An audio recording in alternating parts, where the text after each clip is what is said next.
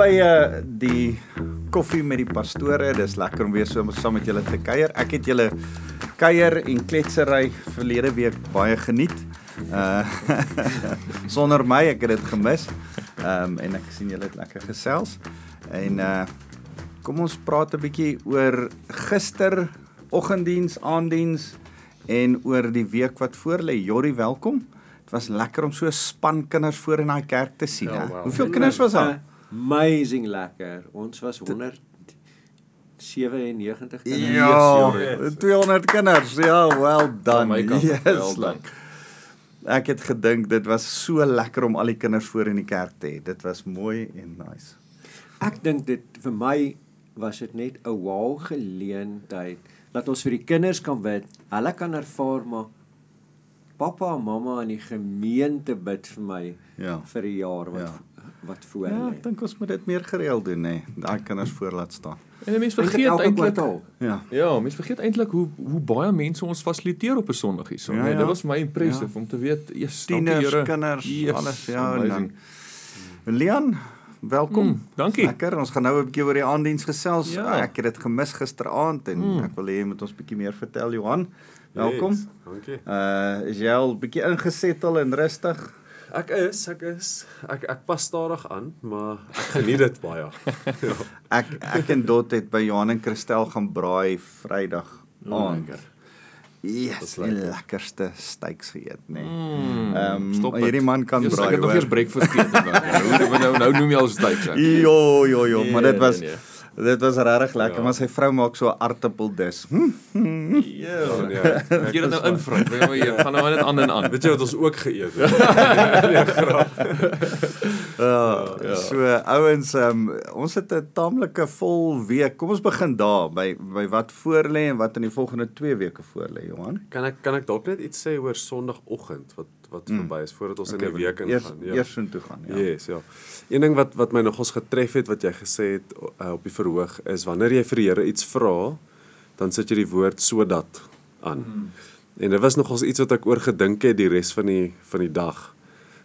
Oor om daai woord by te sit, hoe dit jou motiewe net duidelik maak.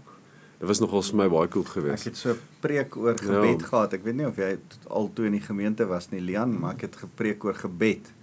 En toe preek ek dit, dat jy moet sodat gebede bid, want dit check die motiewe van jou hart. Dit is eintlik 'n preek uit Hebreërs 4 vers 12 uit. Die Here die woord sny ons oop en kom by die motiewe van ons hart uit.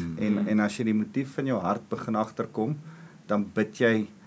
Hoekom bid jy dit? En wanneer jy sodat begin bid, dan sort jy eintlik jou eie goedjies binne in jou uit. Ja, dit het vir my baie beteken, dit was cool. Het is ook lekker om te sien dat die stoele van voor tot agter net vol was. Dit was vir my, dit was 'n lekker atmosfeer gewees met al die mense wat instroom en bring die mense in en laat hulle heel voorkom sit, in die heel voorste ry, want dis enigste stoele wat oop is. Ja, dit was so lekker. Ja, nee.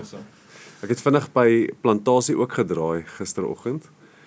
Was daar net vir jou 'n lekker atmosfeer ook. Almal kuier en weer het klomp games daar gesit wat die fellowship met mekaar net lekker fasiliteer en alles. Dit was baie lekker om te sien ook, ja. Hulle begin die Sondag wat kom met die groot global plantasie.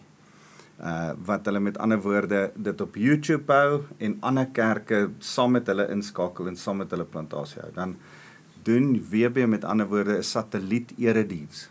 Die erediens wat hy doen of 'n plantasie gaan dan aan by ander gemeentes. En ek dink dit is so fenomenaal, want jy help gemeentes met 2 of 3 jeug nou op 'n praktiese manier om ook 'n jeug te kan hê en dit voel so asof hulle deel is van 'n groter jeug. Baie cool. So ek is baie opgewonde te Boggo, dankie dat jy ook daarmee help. En let's go for it. So. Lekker. Hoe dit gaan gisteraand? Nee, ek weet wat nou predikers is, nee, weet party Sondag dan sê jy soos, ek weet nie of vandag goed gegaan het nie. Maar dan kry jy ander Sondag waar jy besef, die Here het iets kom doen hierso. En nie deur jou mooi prediking of oulik wees nie, net iets kom skuif in ons gedagtes.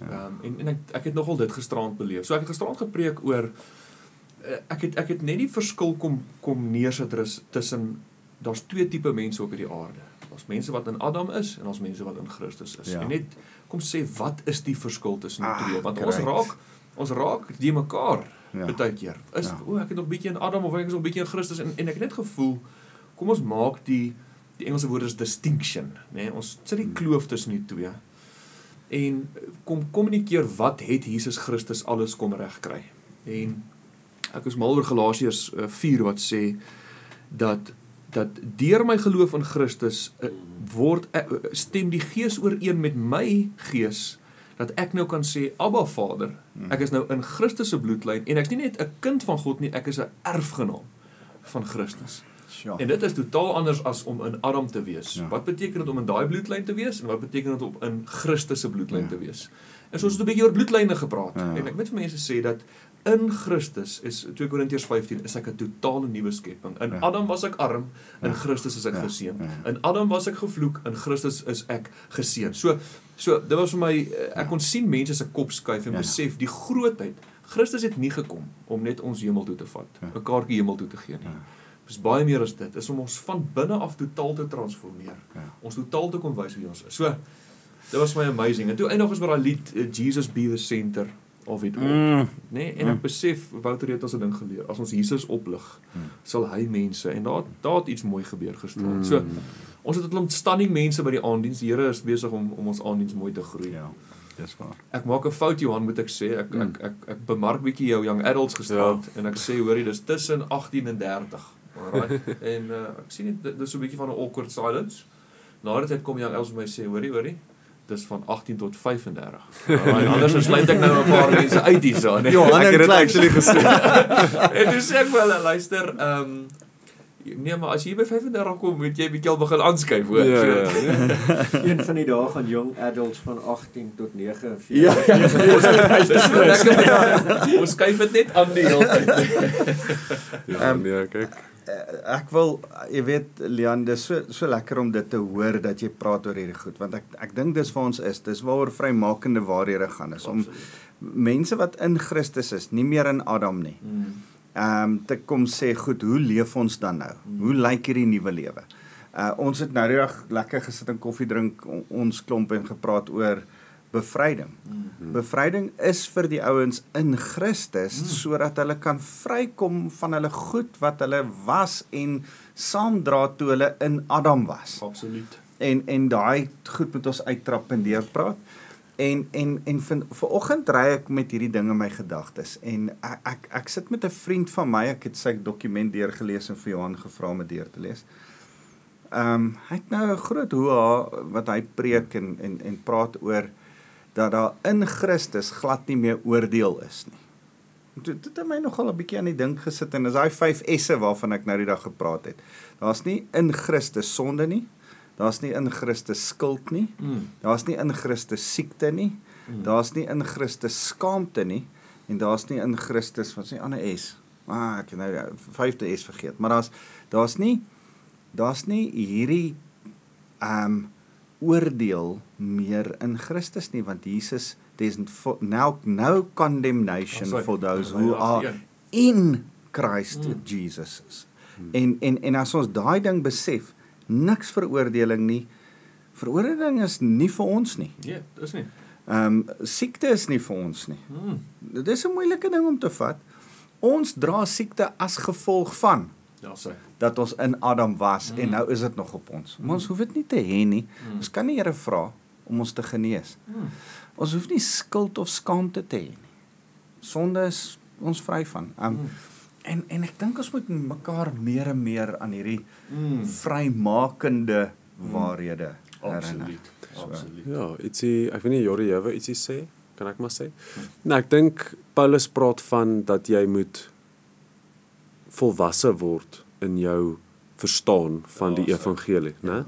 En baie wat ek sien, en ek dink Paulus het dit beleef in sy tyd ook, is dat daar's baie interessante dogma daar buite, wat baie aantreklik is om in te trek en te meng met jou geloof, en jy dink nie dis 'n probleem nie.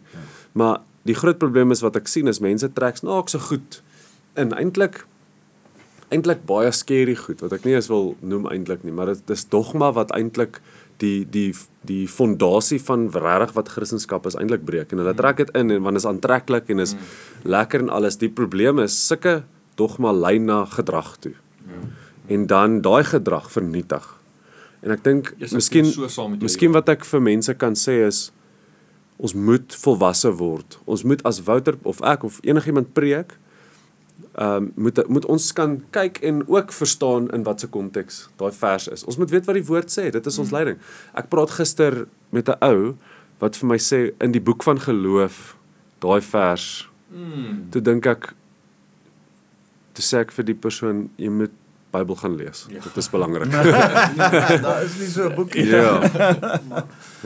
Ek is op die oomblik, julle kom nie klaar met, ek kom nie uit Efesiërs uit nie, ek lees, ek het nou Kolossense, maar dan, so in Kolossense dan val ek terug na Efesiërs, want dit is net so amazing hoe Paulus sê, ek bid vir julle. En dan noem hy 'n klomp goed. En een van die goed wat in Efesiërs 1 bid, is dat julle geestelike oë verhelder sal word, sodat julle vir God beter kan leer ken. En dit is my gebed. En dan in Efesiërs 3 sê hy, ek bid dat die gees wat in julle werk, julle innerlik sterk kan maak, sodat julle God se liefde, dat julle gewortel en gegrondves kan wees in sy liefde. En wie's liefde? God, sodat julle in God gewortel kan word. En dis net vir my die hele ding, partykeer voel ek, daar sommige ouens wat so kerk, ek moet net by die kerk wees, dan's ek fyn, maar hulle vergeet van eintlik, moet ek elke dag by die Here stil sit, om in Christus te kan wees. Yes, ouens, ek wil nog 'n ding by dit alles sê wat ons nou sê, Jorrie, is dat, en ek wil die gemeente dit pertinent sê, dat wanneer ons hierdie goed preek, Lian, dan preek ons baie, wel, ek dink 99% van die kere vir onsself. Sondag, oor die vrees van die Here, het ek met die gemeente gepraat, maar ek het verseker eerste met myself gepraat. En ek wil die gemeente sê, dis nie goed wat ons vir hulle sê, en nie self doen, of self beleef, of self toelaat dat die Here ons harte verander nie. Ons wil eers hê, die Here moet ons impakteer, voordat ons dit leer en deel met die mense. So, ja. En ek het gehou wat jy gister sê, ekskuus Jorrie, ek is nou al seker so 10 jaar, en jy het so 20 jaar op my, Wouter.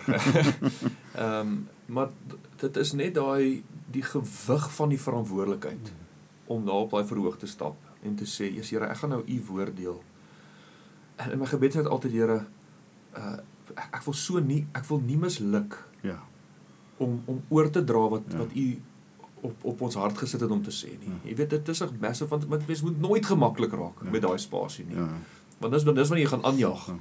En dit het my diep geraak, om net altyd daai ontsag te hê. Here, asseblief, help my om die waarheid aanhoudend te kommunikeer.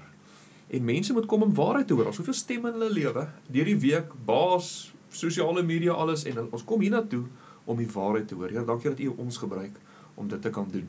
So ja, nee, dit was my net insiggewend gewees. Jy wou sê, Jorrie? Dis daai van openbaringskennis, dat die Here vir jou die goed moet openbaar. In my lewe het ek agtergekom, Leon van Bromeria challenge my die hele tyd, maar die Here moet vir jou openbaring gee, en die Here moet openbaring gee. En ek besef, die oomblik as ek daai diep openbaring kry, dan is die Here eintlik net besig om my te antwoord op struggles wat ek het, maar hy gee vir my die openbaring, glo ek dat ek kinders kan help, wat met daai struggles sit. Hierdie openbaringskennis gaan ons meer en meer kry as ons getrou is in die woord. En ek wil weer die gemeente aanmoedig om getrou julle Bybel te lees, Johan, dit wat jy net nou gesê het. Vanoggend het ons Jeremia 23 gelees. En dit begin deur te sê, herders, profete, geestelike leiers, moenie sê die Here het gesê, en dan verkondig julle wat julle wil nie. Praat die waarheid, en verkondig die woord in waarheid. Dit was nogal, en is asof die Here sy vinger nie wegvat van wat hy nou vir ons wil sê nie. Vrees die Here, hou by die waarheid, weet dat hy almagtig is. So, Kom ons praat gou oor vrymakende waarhede. Ons begin die 6de Februarie. Februarie, ja. Hoe laat begin ons? 7 uur die aand. Ek wil noem net weer, ons pastore het almal so 'n bietjie daai die ou vrymakende waarhede kursus so 'n bietjie deurgekam en gesê, yes, ons beleef dat ons hierdie ding moet revamp, nee, en ons hom so 'n bietjie weer effektief kry en so aan. So ons is so opgewonde, ek is opgewonde vir dit wat ons daar gaan kommunikeer. So ek wil die gemeente uitnooi, as jy hom gedoen het al, kom verfris bietjie jou kennis rondom waarhede wat vrymaak, want hierdie is die ding wat ons glo as Lewende Woord Centurion, dis wat ons kommunikeer, soos jy net gesê het, ons wil waarheid kommunikeer. Ja. Maar dit set mense op. Kyk, ons reël eintlik is dat as jy 'n bediening wil lei of as jy 'n deel wil raak van 'n bediening, moet jy vrymakende waarhede doen. So dis eintlik ons kan ek dit noem, ons kwalifiserings kursus. So dis belangrik dat ek wil mense wil vra. As jy hom gedoen het lanklaas, kom doen hom weer. As jy hom nog nie gedoen het nie, kom doen hom. Ja. Ons 4 met Dot saam gaan hom aanbied. En ons wil graag 'n deel van span bou. Ons as span, bedieningsspan saam bietjie daaraan werk en voorberei, maar ons wil ook saam met die gemeente span bou. En ek wil jou ook saam met jou stem, dat as jy dit nog al klaar gedoen het, kom doen dit weer. As jy dit nog nie gedoen het nie, kom bou span. Dis die woord vir die jaar. Dis goed gesê. Goed. Opgewonde. En dan captivating ook. Ja, captivating gaan ook aan hierdie kwartaal. Wanneer begin hy? 6de Februarie? Op die 6de Februarie klink vir my. Dink so, ja. Ek wil mense herinner van ons worship team se audisies, die 30ste Januarie, kontak vir Elisna. As jy beleef die Here sê, jy moet jou talente kom uitleef hierso, hy wil jou gebruik as bediening, kom maar die audisie toe dan kan ons dit verder vat. Ja, en hierdie Vrydag begin die enkel lopende selgroep. Met Zelda begin hom en ek dink dit is goed. Ek begin die manne sien donderdagoggend opgewonde 5:00, ja, ek is baie opgewonde en ek het die manne 'n bietjie aangemoedig en wil elke man in die gemeente aanmoedig om daar te wees en 'n vriend saam te bring. Ek dink is hierdie jaar dalk 'n goeie ding om ouens te sê, hoorie, dis 'n plek waartoe jy pel 2 of 3 keer kan nooi. Hy hoef nie 10 keer te kom nie. Vra hom of kan hy 2 keer saam met jou kom. En sien hoe wat vir hom werk. Dalk werk dit nie vir hom nie. As hy daarvan hou. Ja, dit gaan nou my eerste donderdagoggend wees ook daar. Johann, hy moet inlyf, hy moet daai inlywing kry. Nee, ek is onmiddellik spyt ek het dit gesê. Plaas my net stil. Meneer worry nie, daar's nie 'n inlywing nie. Jy kan maar kom. Jorrie, wat's daar nog wat vir die week en die kruisklap begin ook die 6de vir die kinders, vir die laerskoolkinders, saam met die kursusse, so ouers. Dinsdag die 6de Februarie. 6de. So ouers, julle kan julle laerskoolkinders saambring. Ons gaan hulle bedien. So hoef jy by die huis te bly omdat ons nie vir ons kinders 'n babysitter het nie. Hulle is welkom om awesome, saam. dankie Jorrie. So wat vir my net baie cool was gister, as ek praat met 'n young adults couple, hulle het een keer ons dit bygewoon op 'n Woensdag aand laas jaar. Toe is hulle weg en toe oor Desember toe kom werk die Here met hulle en ontmoet hulle en kom tot bekering. En ek sien hulle nou Woensdag, hulle gaan weer by die young adults wees en ons gaan hulle binnekort doop ook. So dit was vir my awesome om te sien. Ja, en ons skop weer af met die young adults. Ek love it hoe Leon dit gesê het, jy weet, dalk ontmoet jy iemand daar, en Leon, dis okay, 18 tot 30, jy weet, dis fine. My leiers, hulle bel my gisterand, sê hulle vir my, hoorie, 18 tot 30, dit beteken, ons gaan nou maar 'n ander selgroep moet begin, of iets. Toe sê ek vir hulle, nee, jy moet so een vlak net bo wees, die vlak wat jy bedien, verstaan jy ten minste. Goeie een, ja. Maar wat ek het gister na die oggenddiens 'n klomp mense daarvoor bedien, en wat my opgeval het, is hoeveel mense mentorskap nodig het. Net regtig 'n plek. Ek het een van die vrouens verwys na Lewende se pinkvoet. Sy staan toe met haar babietjie, die babietjie steek haar arms uit, hier hou ek hierdie vreemde babietjie vas, maar dit is so 'n oulike klein ding. En ek het daar na Lewende toe verwys, haar man kom mannegroep toe, en so kom ek agter, daar's 'n hele paar van die mense wat ons sien, wat by die young adults moet inskakel, of by die mannegroep, of ergens by 'n selgroep. En dis waaroor ons as gemeente gaan, is oor familie en in familieverhouding en in verhouding mentorskap. Dat ons dit vir mekaar bly sê. Jy gaan nie net 'n Christen poef word iewes skielik uit die lug uit nie. Jy word 'n Christen deur te groei en mense wat in jou lewe inbou. Dis partykeer nie lekker nie. Dis partykeer sê iemand vir jou, hey, hierdie ding in jou lewe. Dis nie reg nie. En mens moet verantwoordelikheid vat vir dit. Jy weet, dis nie lekker nie, maar jy sê vir my, pastoor, ek vloek. Ek sê dis alright, kom nog steeds. Ek gaan jou panel beat, moenie worry nie. Ek wil 'n laaste ding sê van mentorskap, is daai foto wat ons gister in die oggenddiens. Yes, dit was mooi. Gehad het van Karin, dis 'n vriendin van Carly wat vir Carly in kinderbediening gementor het. Carly het vir Lise gementor. Lise het vir Tanya gementor. En Tanya is nou in Heidelberg, sy was by ons kruiskietsbediening, en sy het nie net soontoe gegaan nie, sy het gaan deel word, en nou mentor sy vir Jacolet. En hulle staan toevallig in die foto, so in 'n ry. In orrelpypies. So, geestelike orrelpypies. Kom ons bid saam. Here, dankie vir die voorreg wat ons het om net so lekker saam te kan kuier. Dankie vir 'n gemeente vir wie ons lief is. Seën hulle. Here, mag die Vader se liefde, die genade van die Heilige Gees en die teenwoordigheid van Jesus Christus met elkeen van hulle wees. Dankie Jesus. Amen. Amen. Dankie julle, lief vir julle. Lekker.